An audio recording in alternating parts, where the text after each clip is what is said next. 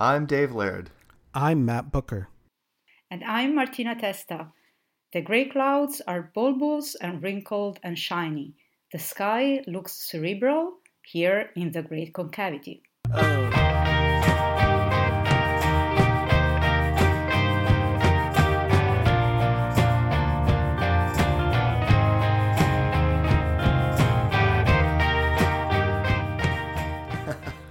I love that. That is excellent, Martina. I love that line. Thanks for bringing us. Yeah, that's good. Where's that from, Martina?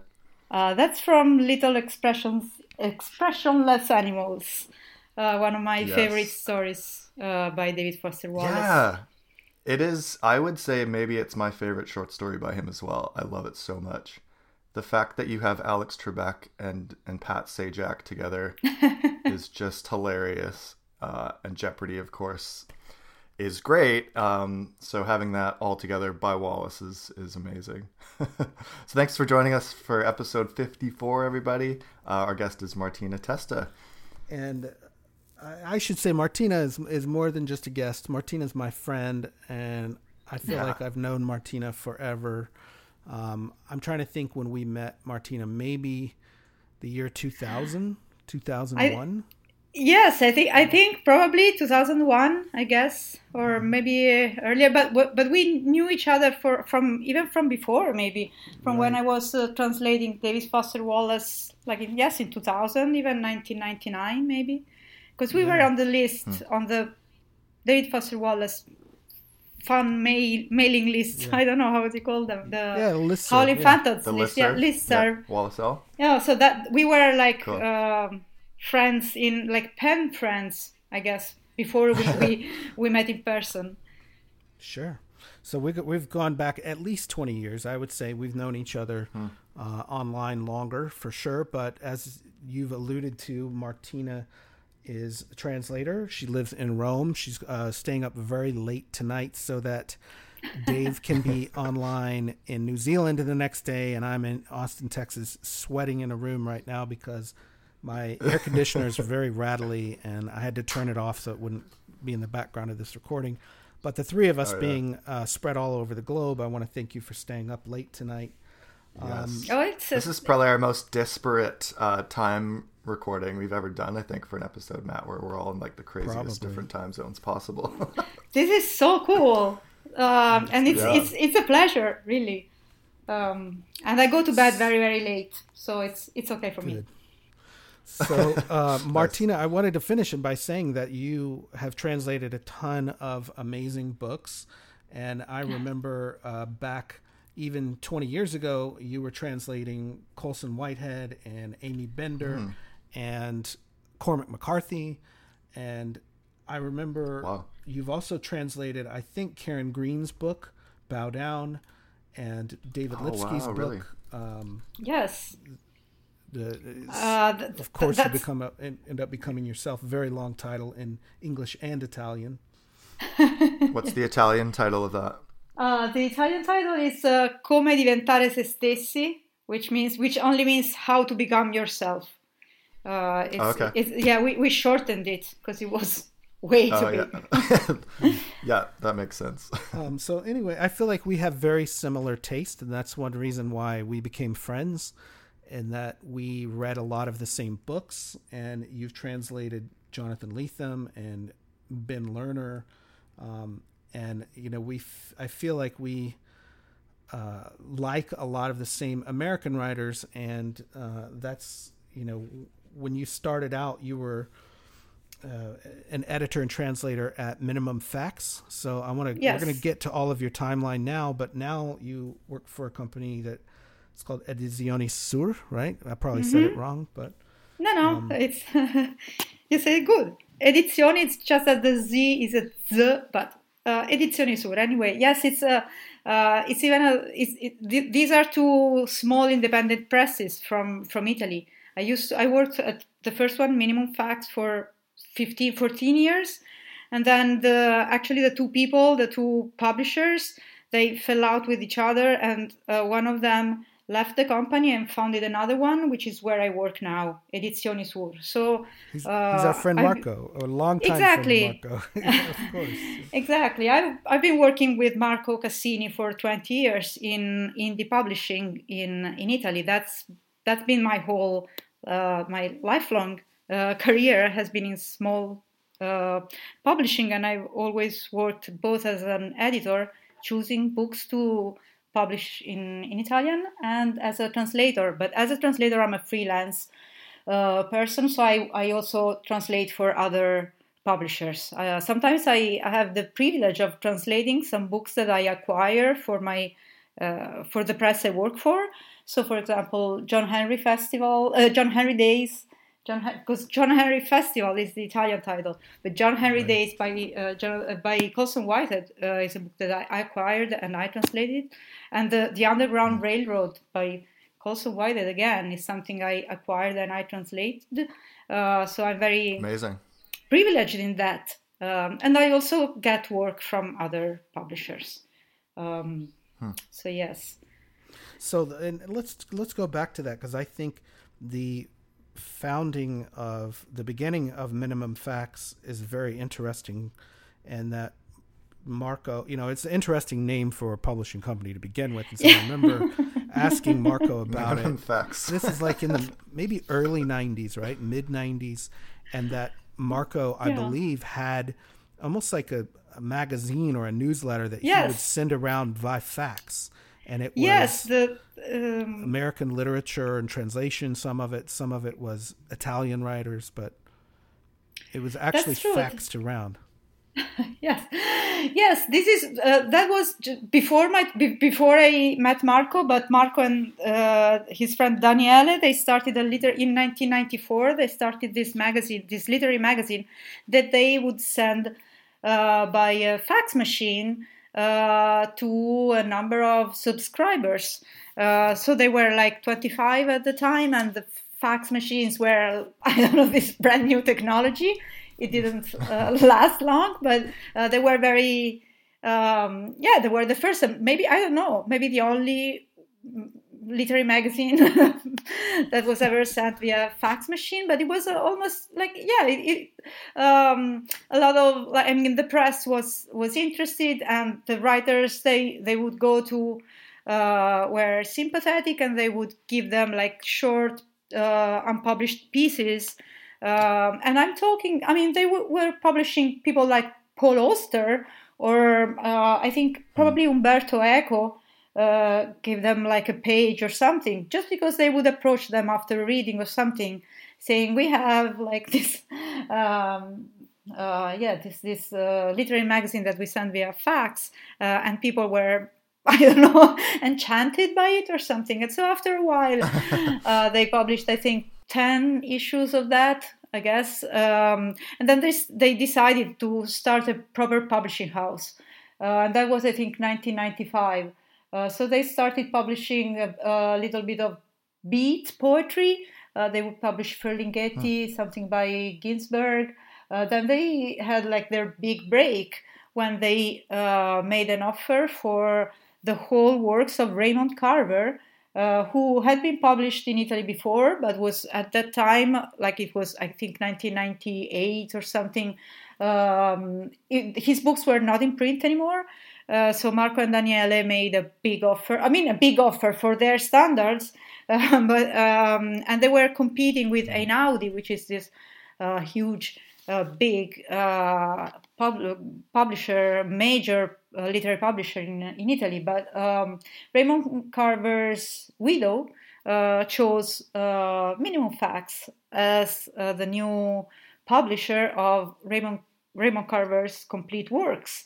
And that project was extremely successful and really put the publishing house on the map. And that was 1999, I think, when I first met them through common friends.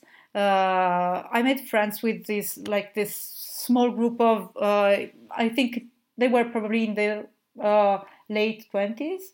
They were like publishing Italian authors and some American authors in translation. I met them because we all started we met through common friends because we were all in the editorial committee of another literary magazine. This one was called Elliot.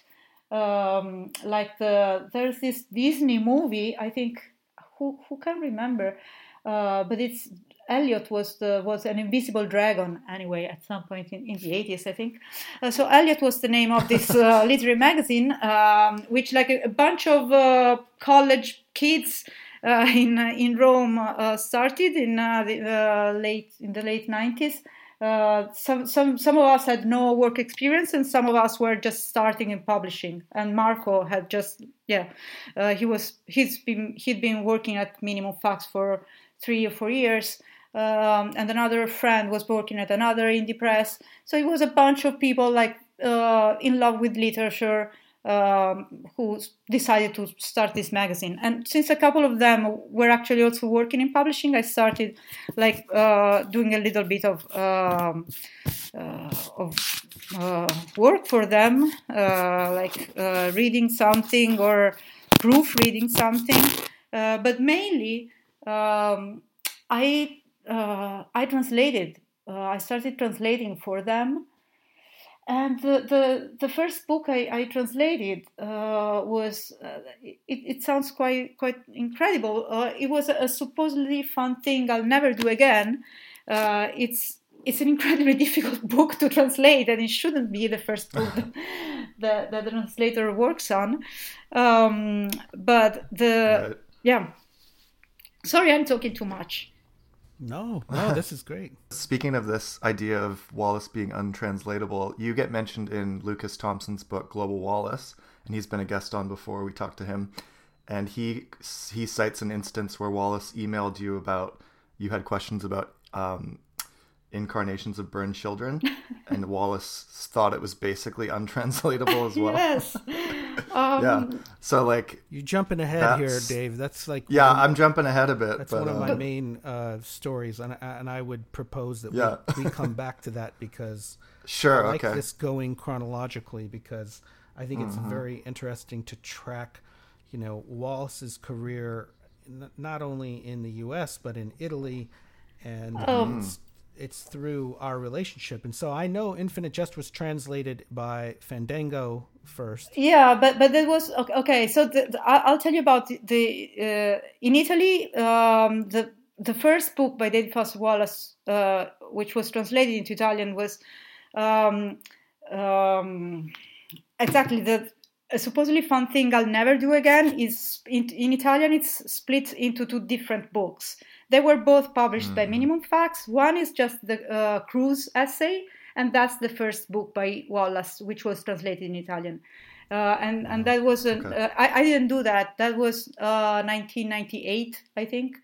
But another, actually, he's a fairly successful Italian writer now, Francesco Piccolo. He was friends with Marco. He was like a good friend, and he probably could speak English quite well. I don't know, and he has never translated other books. Francesco, he's written several also best-selling books in Italy, but he. But anyway, so I don't know, because I was studying at the university in 1998 and I wasn't working with Marco. Minimum Fax did publish the cruise essay as their first David Foster Wallace book. But it remained the other essays. They wanted to make a book with the other essays. And they were looking for someone to translate those. Me and my friend Christian Raimo, his name. He's a published writer in Italy and a journalist. We had both read A Supposedly Fun Thing I'll Never Do Again in English. And I think it was Christian who first introduced me to David Foster Wallace. We were both, I think, 23, 24 at the time. I have no idea how he knew about Wallace, but he told me you should. We were like very, very good friends. He told me you should read this guy. I still remember reading the first essay in A Supposedly Fun Thing, and just have like derivative sport in Tornado Alley, and like feeling my brain like. I had never ever read anything like that. What was that? And then after it's like E Unibus Pluram, also that. Wow. Yeah. I was completely blown away. So we both loved this great writer, completely new, completely unique to us. Also, you have, I think, in the 90s. I mean, in Italy, when I was 20 in the 90s, and most of I loved literature and reading, but I had almost only read classics or books from before World War II, or I wasn't really reading anything very contemporary, not from like pop culture references were not something I was. I don't know, I was used to. So I started discovering this new contemporary American literature through, I think before Wallace, there had been like Douglas Copeland and Bret Easton Ellis.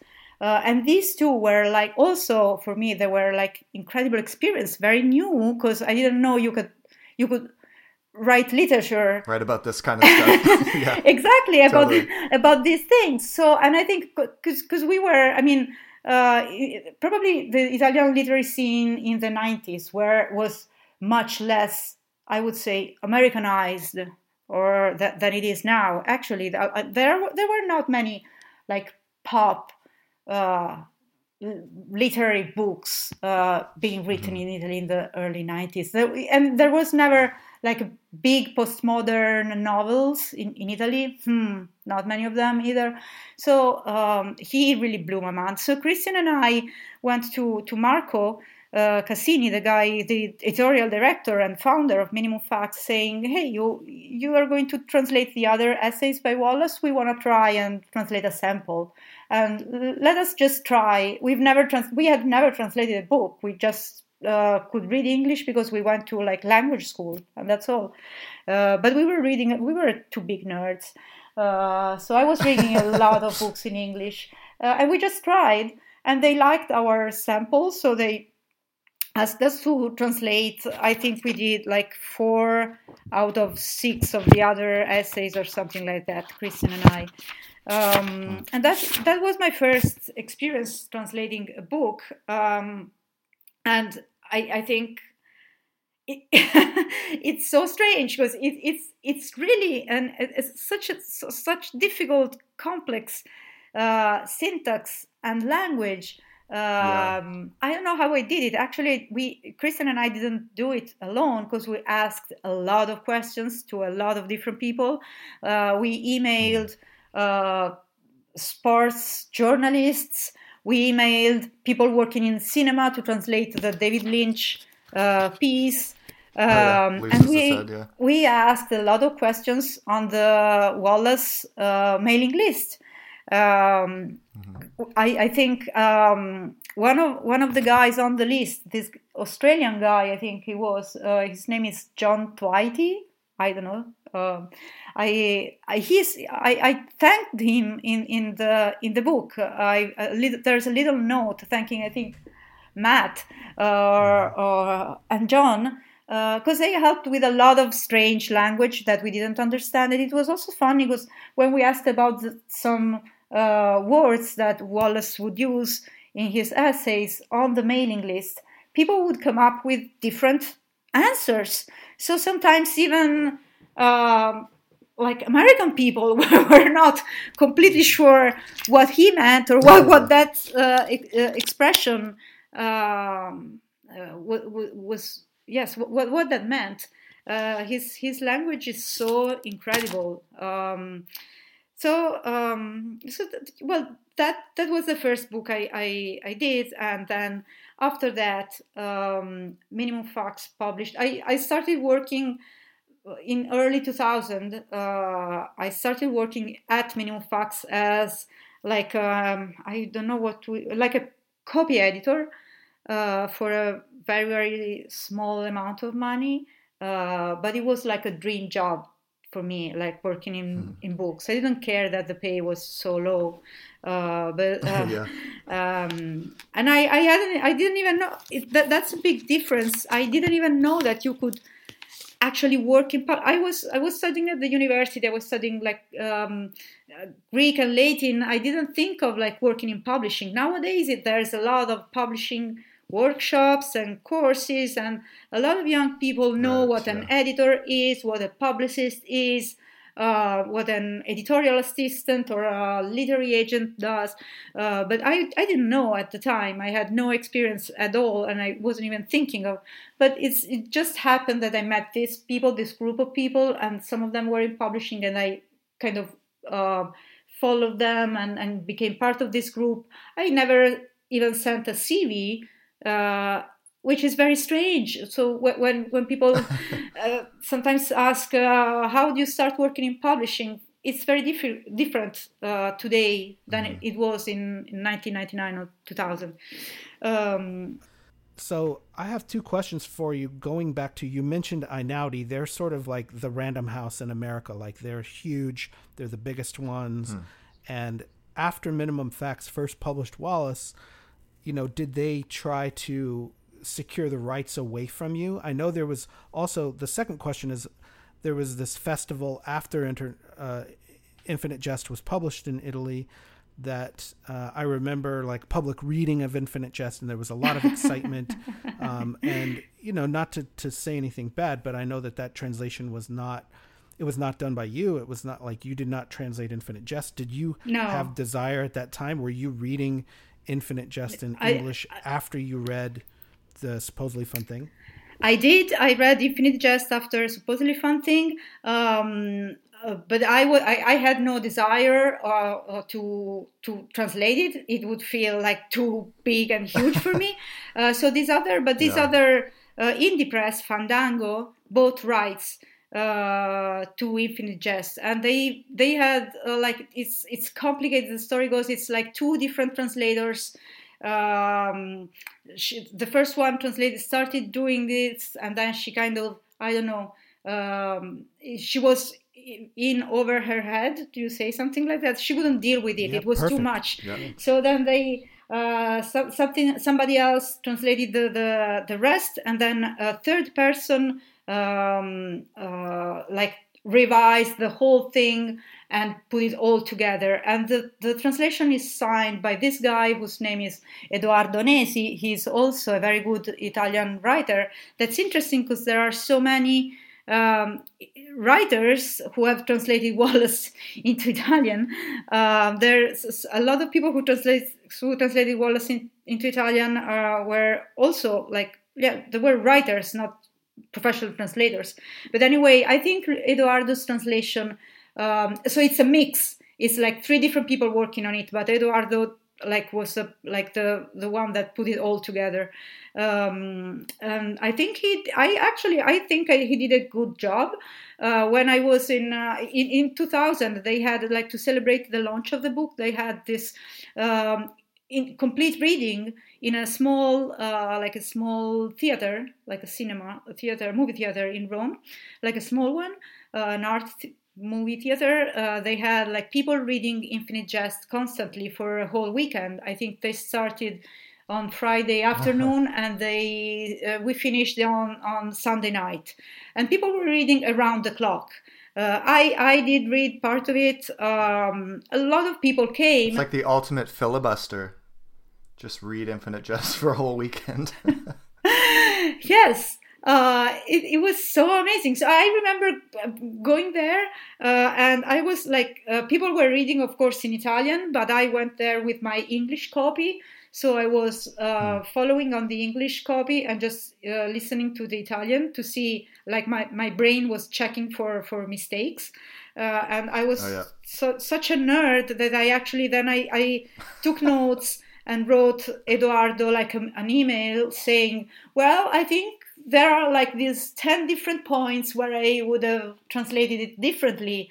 which was I'm still ashamed of it because it was like so I don't know obsessive.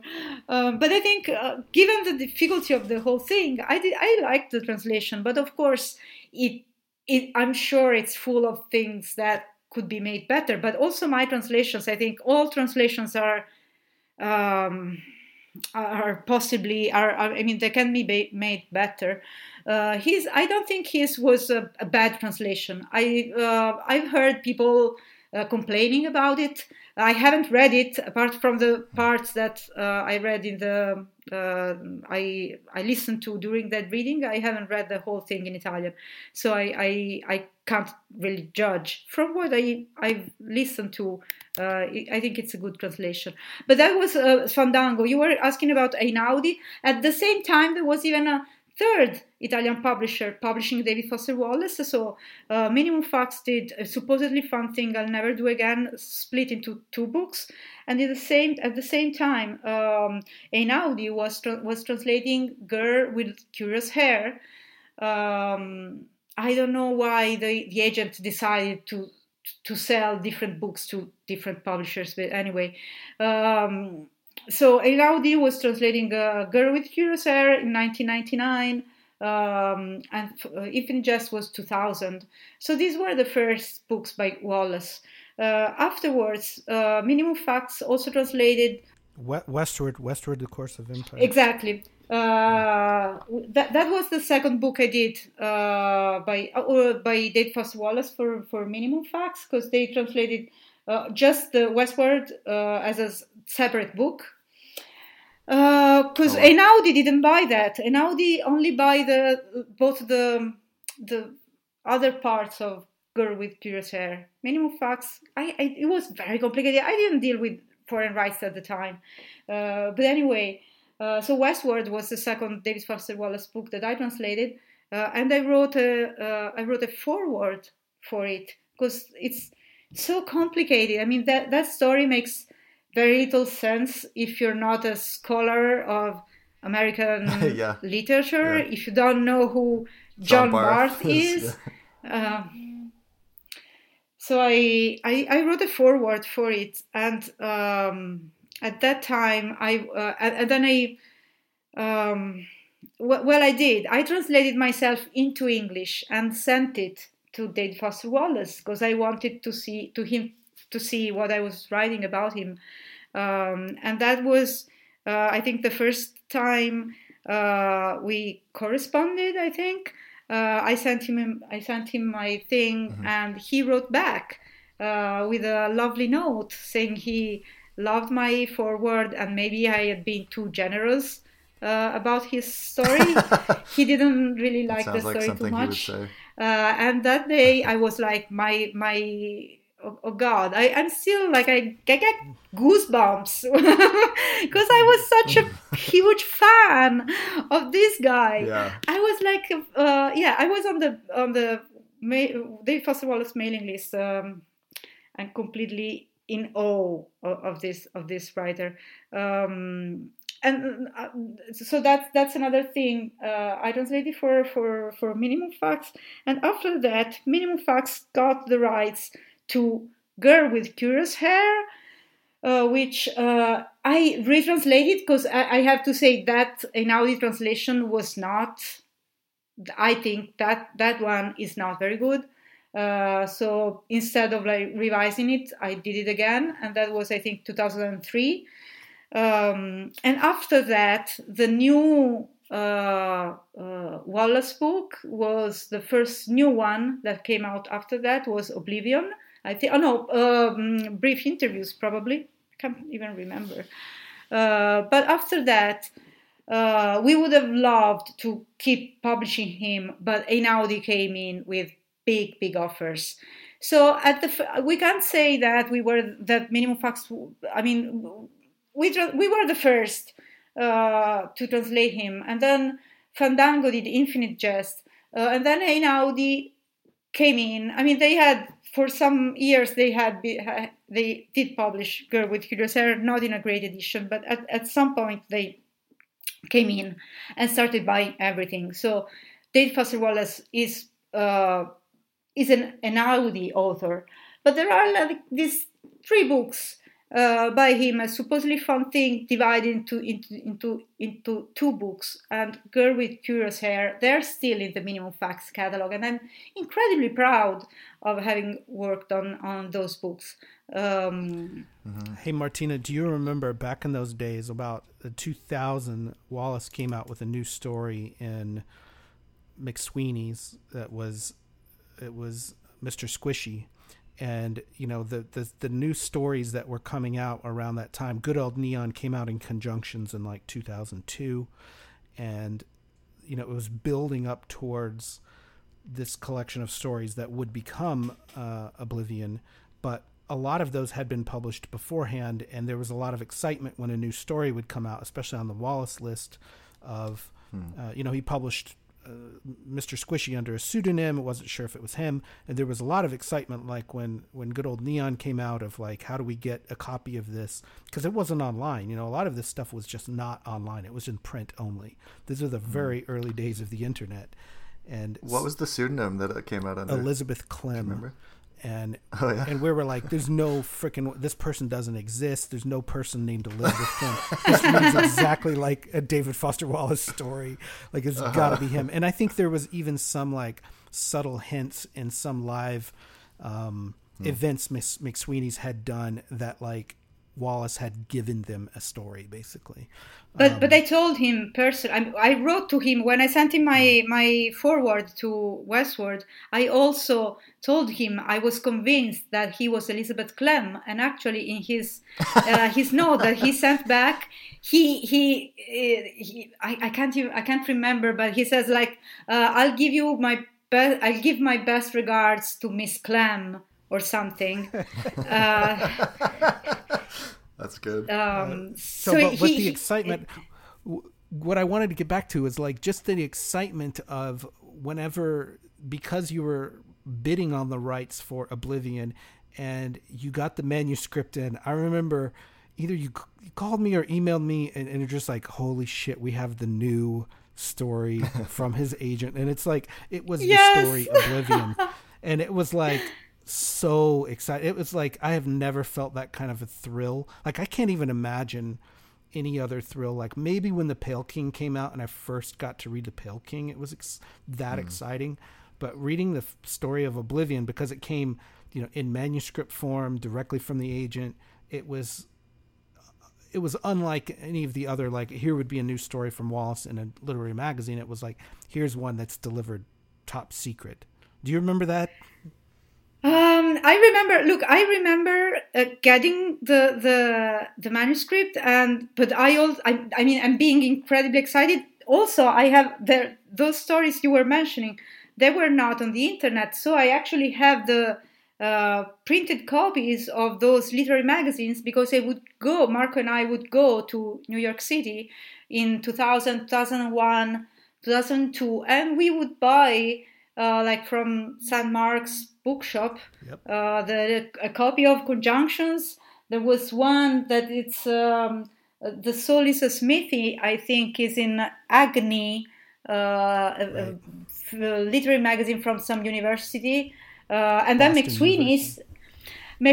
I would buy McSweeney's every time I went to New York, and we tried to go like once or twice a year, because there was basically no way to get McSweeney's in Italy in the early in 2000.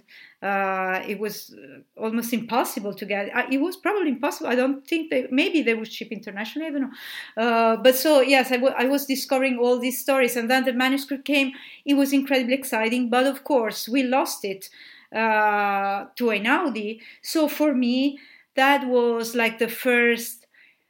It has happened to me a lot of times, of course, afterwards, but that was the first time when I was so bummed and so sad because I couldn't buy, I couldn't buy and I couldn't publish this book I loved because like a major publisher had come in with a huge offer.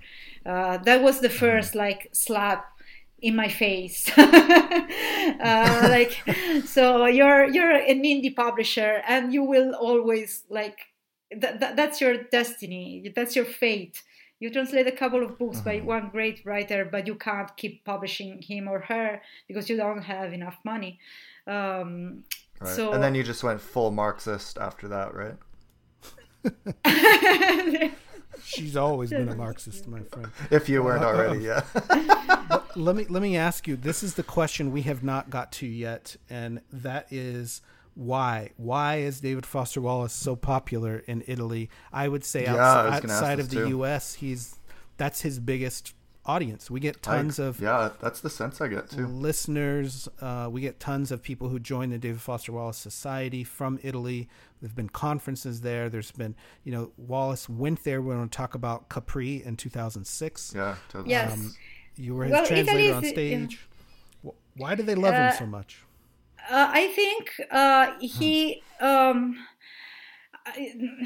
I'm praising like myself and my friends, but actually I think so well David Foster. But I think David Foster Wallace was published by people who were like nerds or like fans, or like we built a fandom around him because we were his fans.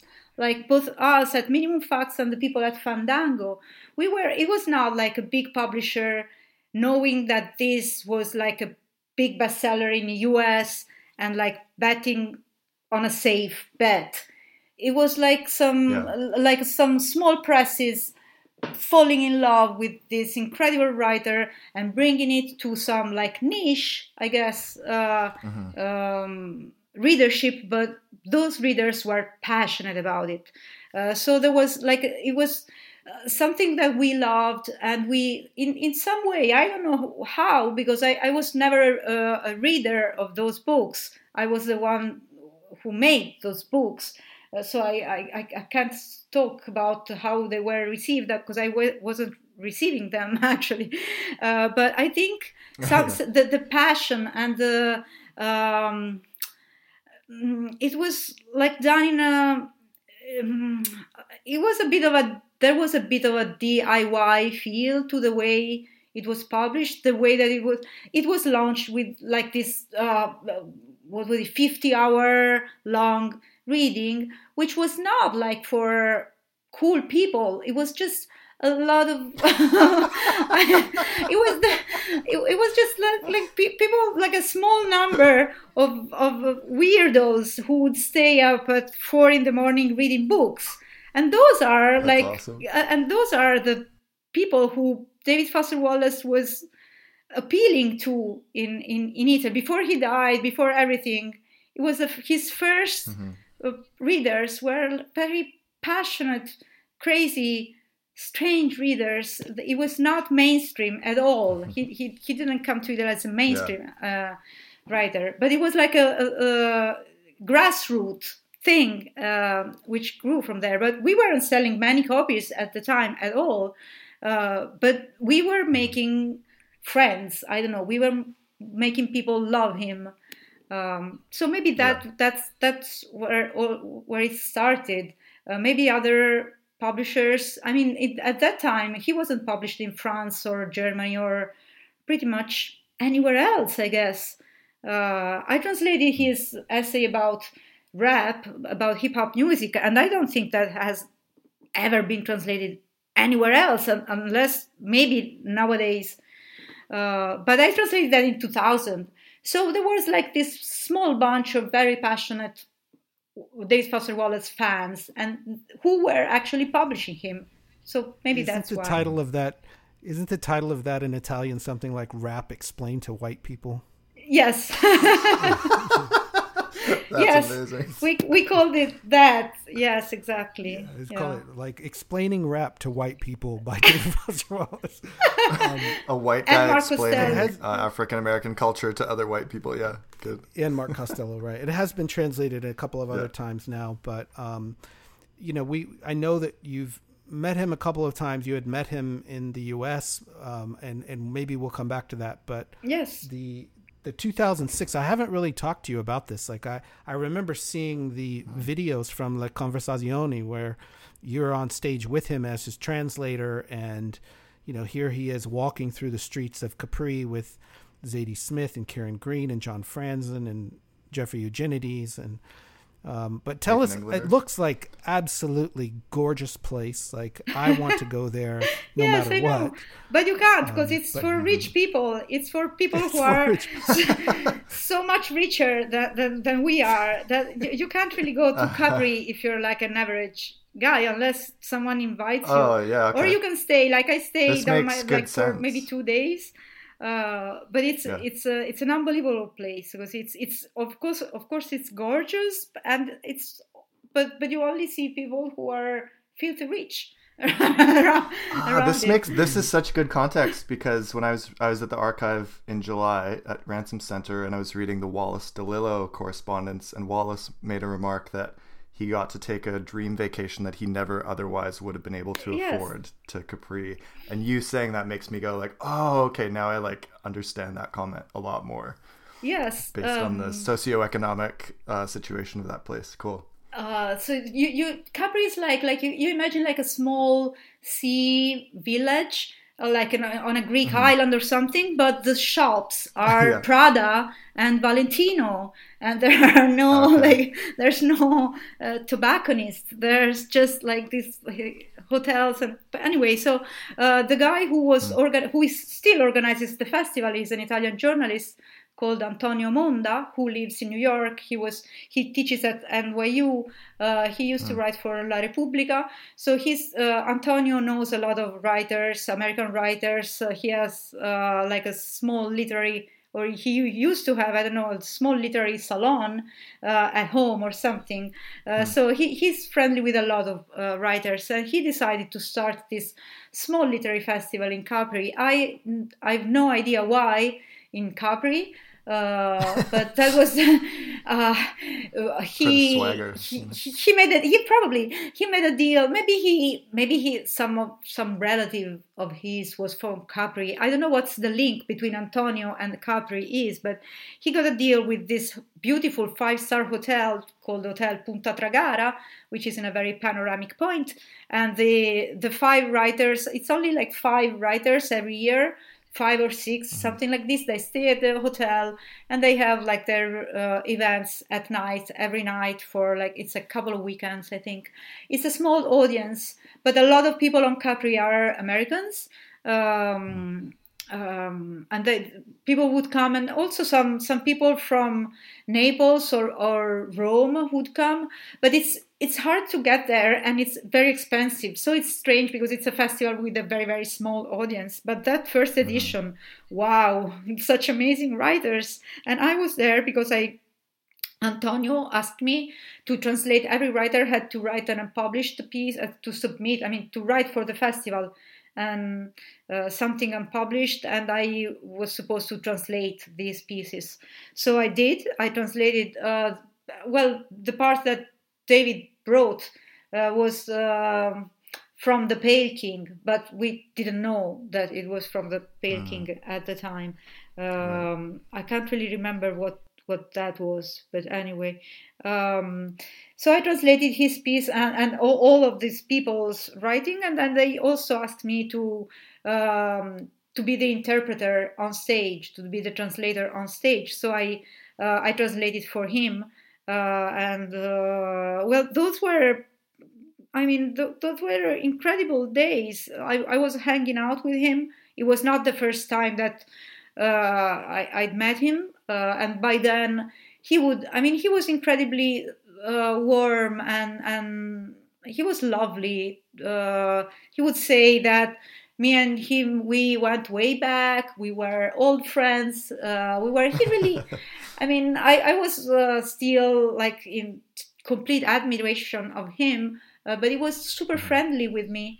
I was translating him when he did interviews during the festival, and that was amazing too, because he was of course he was saying a lot of interesting things to the journalists, but also he was asking the journalists interesting questions. I've never I love seen that about his interviews. There was one, he had an interview with someone from Il Manifesto, which is a left-wing newspaper, and so David Foster Wallace was asking the journalist, what's the say? Why it is called like a communist newspaper? Do you still have communists in Italy? Because Il Manifesto is still called. It calls itself. I don't know. Like the New York Times has something written under the title. I don't know what you call that in English, but in like not a byline. Like all the news that's fit to print, something like that. Right. The claim of Il Manifesto is a communist newspaper. So I remember Wallace being very curious about this communist newspaper. He was asking a lot of questions, and I've never seen another American writer who would ask the journalists such specific questions about the newspaper, the situation in Italy. He didn't look like an introvert or. Like I don't know, a person with like mental issues at all. Of course, when you're on vacation in Capri, like with your wife, giving readings, maybe it's. Even if that's the best of times for you, and you're at your very best. I don't know, but he didn't. That was the last time I saw him, and at that time I had no idea he was suffering from depression or he was. This is also quite interesting because I never knew that he was dealing with this daily. That he had been dealing with his problems for such a long time. I assumed. I don't think any of us really knew. None of us really knew. And I remember right after that, probably the next year, 2007, he published some stuff. Good People came out of the New Yorker. He published a story in Harper's, maybe 2 things in Harper's. And I remember asking you, like, hey, we're going to go to Book Expo America. We're going to BEA in 2000, maybe it's 2008. And will you be there? Will Wallace be there? And I remember you saying that you had asked his agent, and Bonnie Nadell said, like, oh, he's been very sick. He had like a stomach ailment. Maybe I'm misremembering this, but I remember he used that excuse towards the end of he had bad stomach problems. Yes, I was asked. I wrote to him. I asked some questions for it because we were publishing a new edition of Girl with Curious Hair, and we wanted to add like an interview with him in the end of the book. And I sent him these questions, and he never replied. And Bonnie wrote back saying he had like a bad stomach ache. He was hospitalized, and that was the first time I heard about him being sick. And then in 2000, when was that? 2008, right? He died in 2008. Right. Yes. I was in New York. I was in America the day he died, and I knew about it. It was on Friday night or on a Saturday night. He died on a Friday, but I knew about it on a Saturday night, and I was actually at. I make this sound like I'm this like. I know, socialite of New York, of the New York literary scene, but I was at Gary Steingart's place. I was at a party there, and I remember a friend of mine telling me, Martina, have you heard David Foster Wallace has died? He is committed suicide. And it was like, I couldn't believe it. I actually thought there had to be a mistake. I had no idea he could ever, I don't know. It was such a shock. And I actually, I kept crying for like 2 days. I remember the day after that, I went to the Brooklyn Book Festival, and Jonathan Franzen was reading there. And I actually met Colson Whitehead with his kid in front of the like on the square, on the plaza in front of the what it is, City Hall, Brooklyn City Hall, Borough Hall, yeah. Borough Hall. And everyone who's seen me that day has seen me crying, because I didn't cry that much when my dad died, but because my dad had cancer, so in a way it was. But for me, for him to commit suicide, and we could never have another page by him, never. Oh God! Like all of a sudden, it was like heartbreaking completely. Yeah, like that's not a world that you want to have to live in, almost. Yeah. Yeah.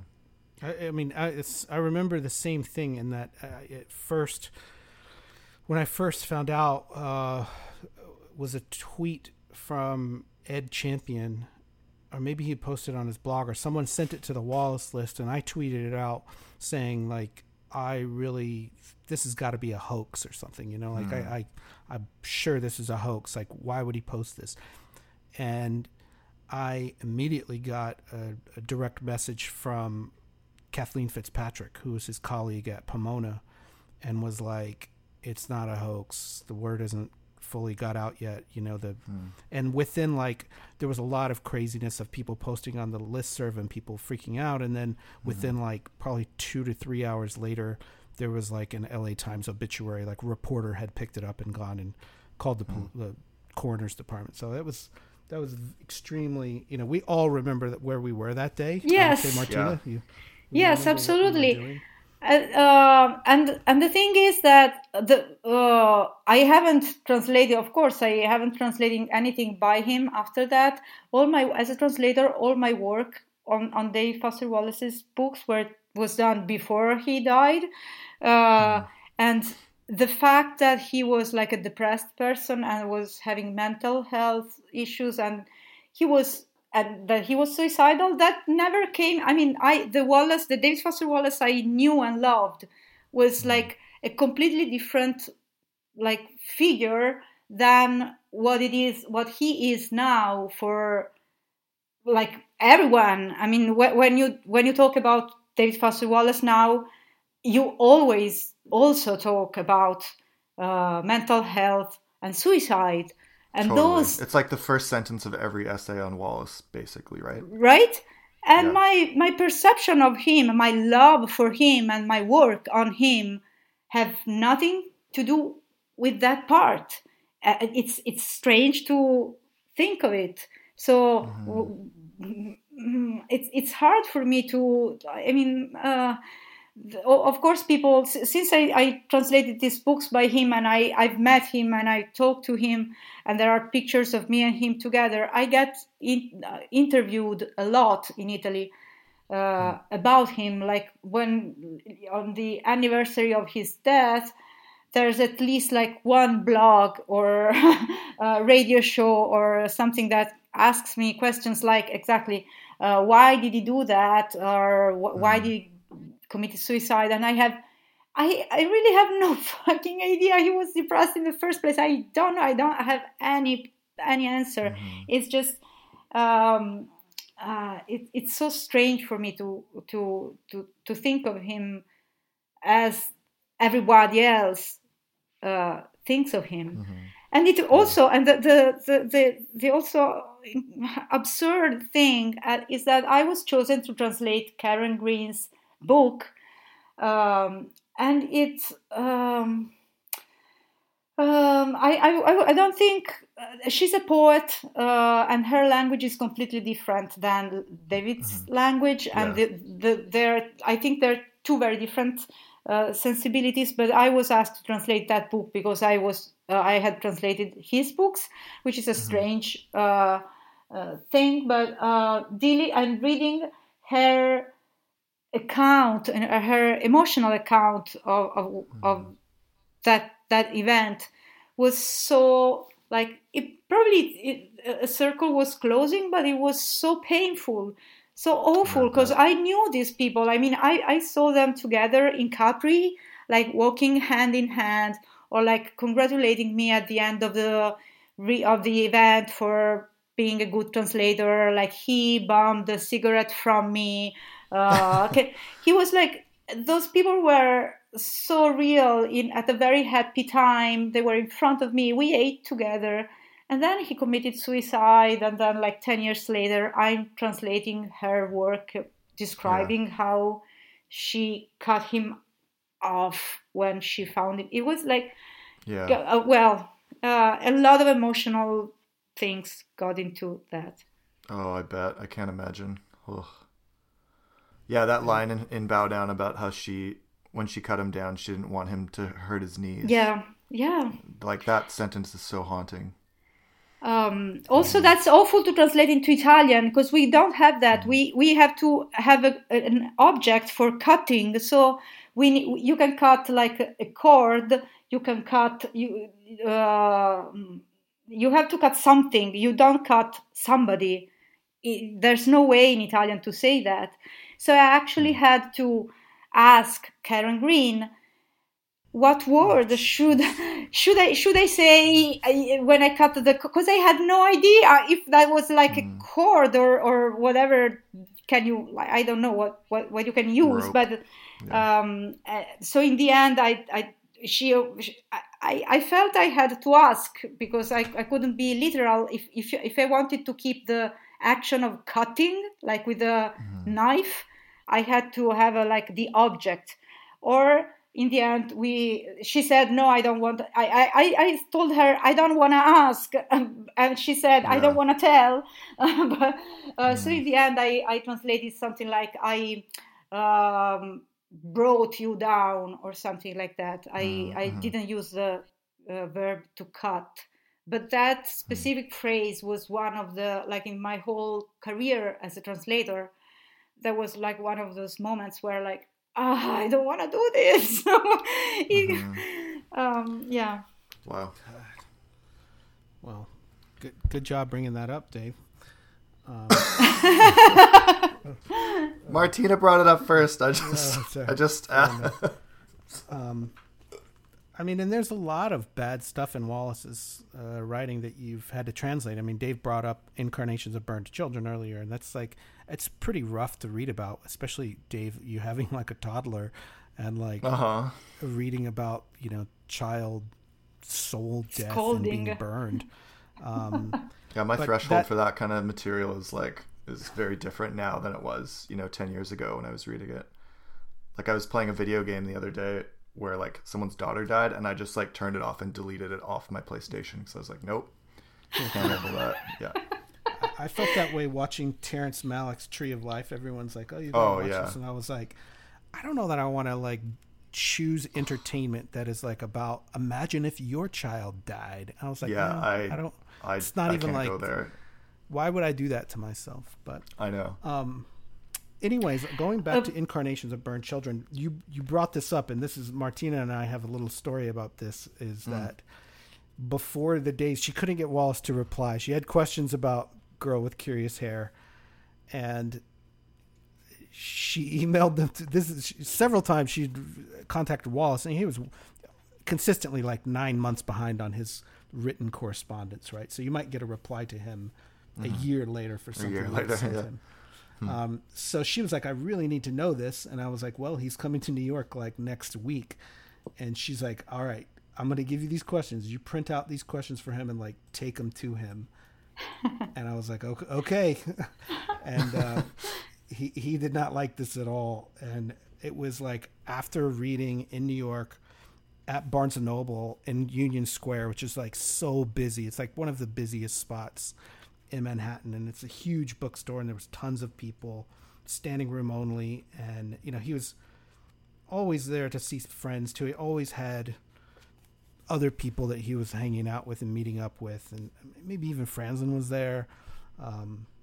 Mark Costello was there, I think, and anyways, he was very much in a hurry to get out of there, and I kind of like ambushed him by giving him these letters and like from Martina. And we kind of, and he was like, I mean, he acknowledged right away, like, this is something Martina and Marco would do, right? Like, but he was also like, like, don't fucking bother, because those stories are basically untranslatable, and this is a waste of time to even question about. He's like, I don't speak Italian. What do I know? I can't help with the translation on this. And I was like, actually, I think you can help, and I think that they are translated. Like, I actually like got into a little bit of back and forth, and I remember I had my older brother with me, and after we had this like discussion and we left, he took the questions though, and my brother was like, man, that guy was a real jerk to you. And I was like, I was apologizing for him. I was like, he's not normally like this. He doesn't like crowds. He doesn't like these kind of events. And, I thought, he's maybe forget about this, but actually he went back to Martina, answered all the damn questions, and like wrote an apology to me for being so rude about it.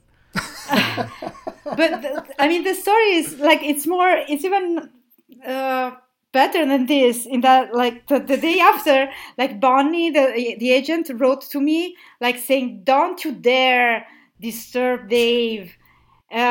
This way you were like overreaching, trespassing." I don't know what she said, but it was like, no, she really? was so angry, and so I was, of course, profusely apologizing. But he anyway he answered. He really answered the question. He sent fax because he would write faxes. He would I think he would send emails to, but no, he was sending faxes. He'd go to right? Kinko's. Sometimes he would have like a Kinko's cover sheet, or maybe from Yeah. the university, but you had like a fax cover sheet. He Yes. sent tons of faxes. Not email, but so he answered these questions. But after that, I think a few months after that, Marco and I were in New York again, and because we went, I think it was, wasn't it for? I think it was for your wedding, Matt. For my wedding, yeah. Yeah, I think, but I think it was but maybe I'm conflating two different things. But anyway, no, this is exactly right. It was in 2004. And that was when we were there for your wedding, but he was also reading. I mean, he had a conversation with George Saunders in downtown Manhattan. I can't remember where it was, like at Astor Place. The public theater, town hall, public theater, not town hall, but public theater. Astor Place. So he was in town, and Marco and I were just walking on up Broadway, where Shakespeare's and Co. used to be the bookstore, and we met him. We just on the street. We ran into him, and we're like, "Hey, Dave, hi, it's David hi, Foster Wallace. It's David Foster Wallace." And he's like, "Marco and Martina, hi, you guys." So we talk a little bit. I think his event was like the day after. And I mentioned, of course, I apologized again, saying sorry for sending my friend Matt. I didn't want to intrude.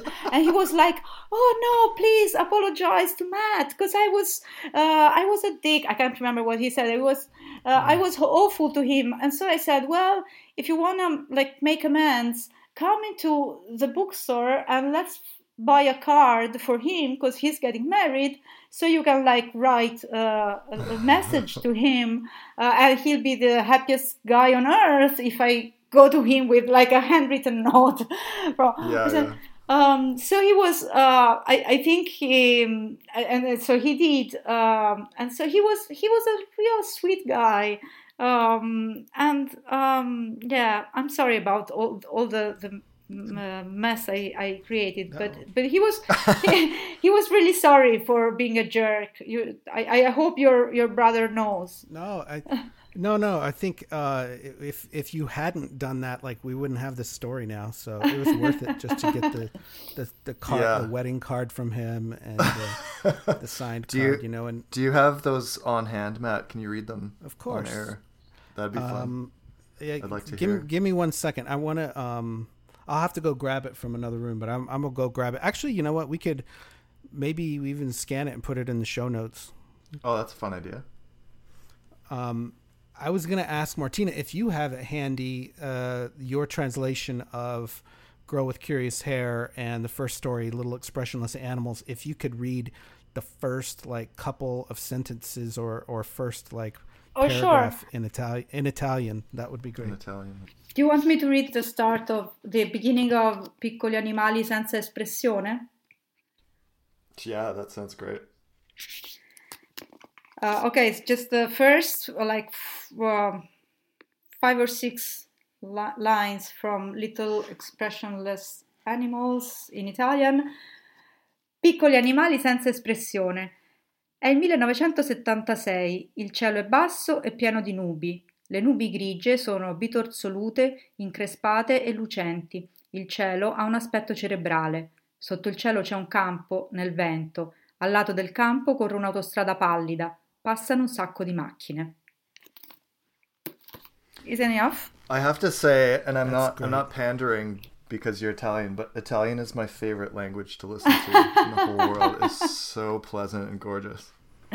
Thank you for that. And we talked about, remember Jhumpa Lahiri wrote a book in Yes. Italian about learning Italian, and I was just blown away that she did that. And I remember asking Martina, like, how is she? And Martina said you had seen her speak Italian before, and she's actually like really good. Yes, she's incredible. I mean, she speaks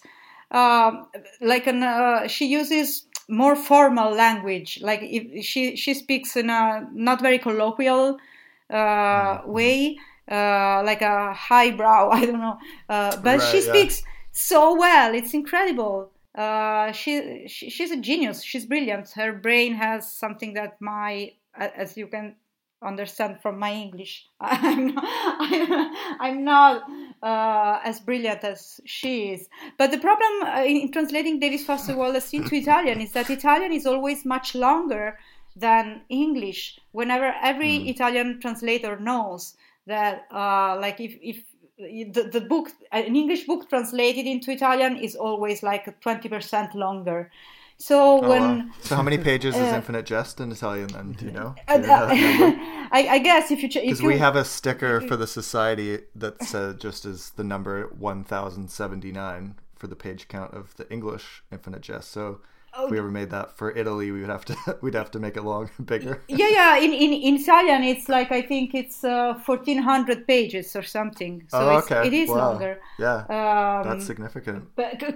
So David Foster Wallace had these long, winding sentences, and it's even hard in Italian. They get to be even longer, and they are so hard to like manipulate in a way that the reader doesn't get lost. You have to give them a certain rhythm and sound. You don't want to make him sound awkward or like verbose or boring or because it's not. But English has a way of like is more compact than Italian. You can use the same words as a verb or as a noun. You can like put together two nouns to make an adjective. It's completely different. So it was hard to if Wallace writes like a sentence that's long, like a whole page long in Italian, it's even more than 1 page long, and you have to deal with that. It's a bit of a nightmare. It's also like so. It's challenging, but also so satisfying for a translator to work on that language because it's so precise, it's so deliberate. You know exactly what apart from like what is a fan-toad, what is a howling fan-toad? Totally. Okay, you don't know that, but neither do we though in English, so that's fine.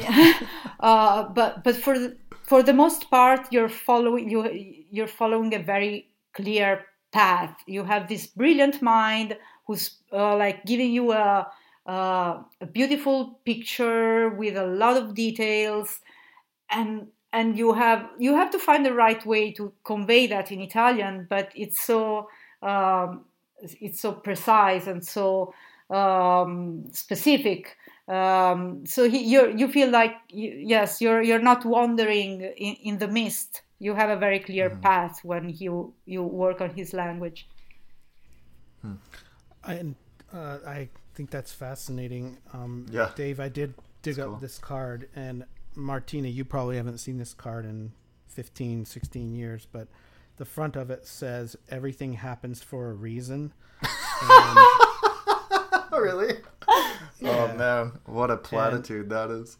I think it's, it's supposed to, I don't know. It's supposed to be like good, it's contextually appropriate for the situation. Congratulations on your wedding. Like everything happens for a reason.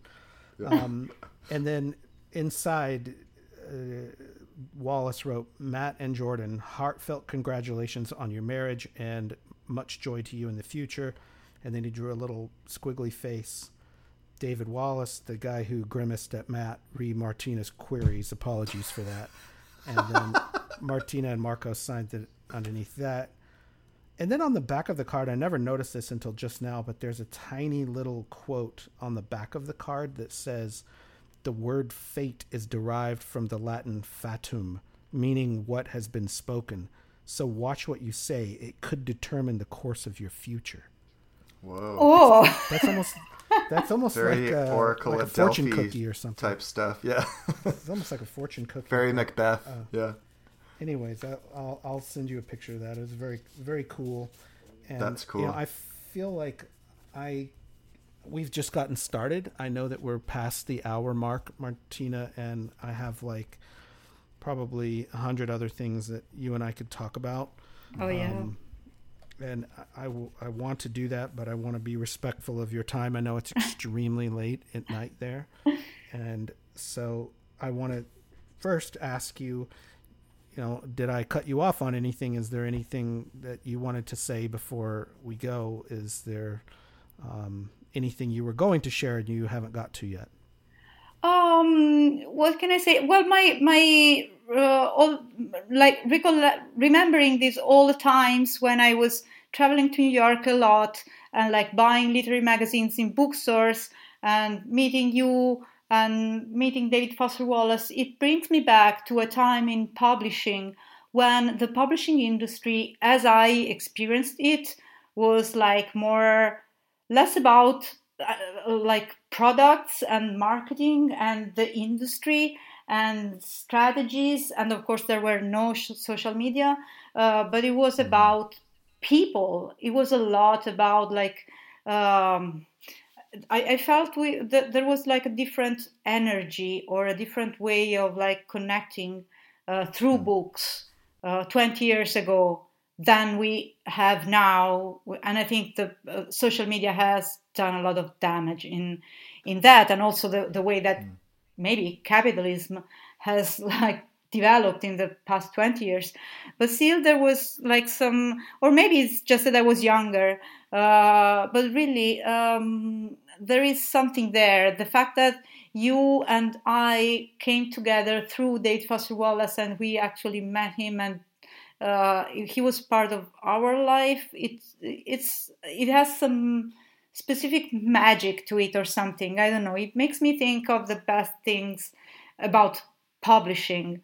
Yes, which is like connecting people actually. And the fact that after 20 years I'm talking with someone in Texas and someone in New Zealand about this guy who's dead, and there's something there that's precious. I think I just wanted to say that. That is a great note to end on, and that is Sure is. Remembering that time of optimism. I have fond memories of that time myself. I worked in the margins of publishing, or I worked in publishing and academic publishing at the time, and we did a lot of trade publishing that was very different than it is now. And I really want to thank you for taking the time to talk to us today, and I hope that you and I can talk again soon and not wait so long between talks. No. It's been a while, and we didn't even get to talk about coronavirus, and it's actually good for me to talk about COVID-19, being in Italy and the US, and New Zealand is probably the least worrisome right now. Oh my gosh, I went to the pub last night and played games Are you with serious? my friends. Oh, They opened things up last night. It was nice. Not that it was not that nice though, guys. Come on. We could only stay there for 2 hours. They kicked us out. Wow.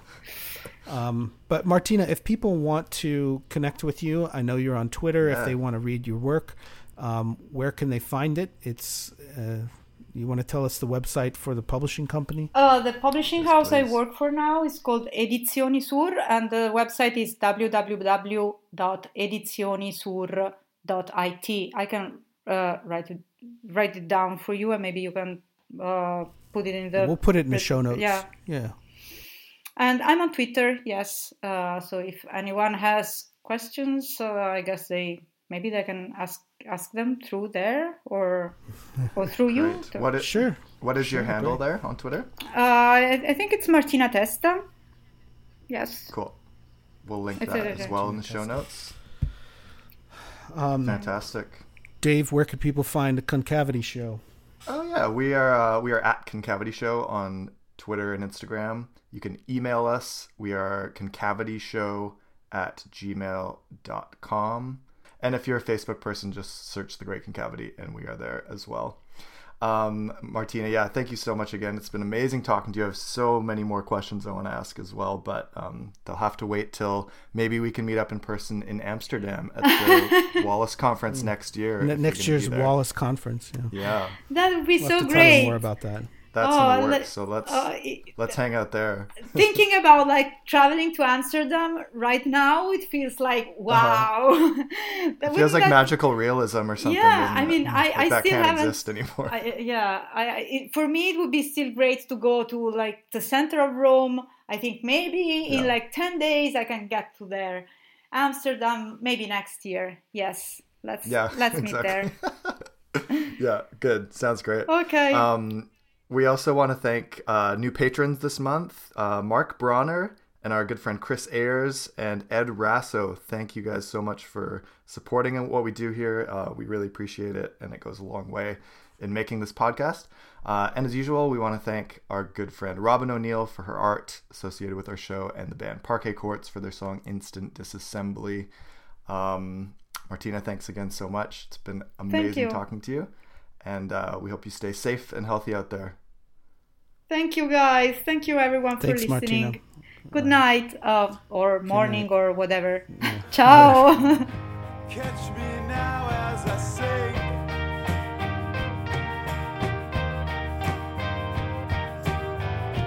into darkness. I thought to be extinct.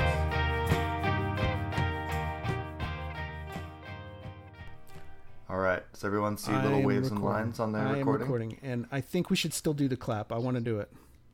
The clap's good. Yeah. Martina, do you see some lines? Yeah. It is recording. Good. Perfect. Okay. Should we clap on 3? Same thing? Yes. 3, 2, 1, clap. Okay, ready? Okay. 3, 2, 1. Perfect. There was some lag there, I think. Yes. Should we try it again? No, you can line them all up now. You'll be able to see that spike. It'll be good.